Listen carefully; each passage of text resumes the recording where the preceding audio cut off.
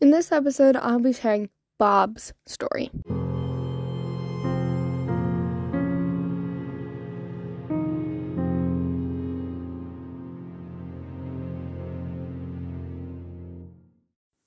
Bob is often depicted as a hairless humanoid being with gray skin, no arms, beady eyes, and small, sharp teeth.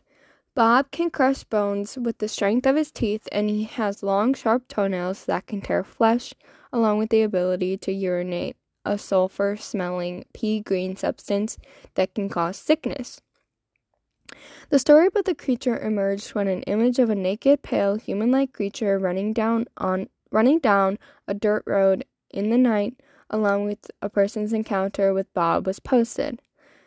Then later added by someone else on the Creepypasta wiki, the person who published the image and info about his encounter was often called Anthony Rose by friends, though whether or not that was his real name is unknown.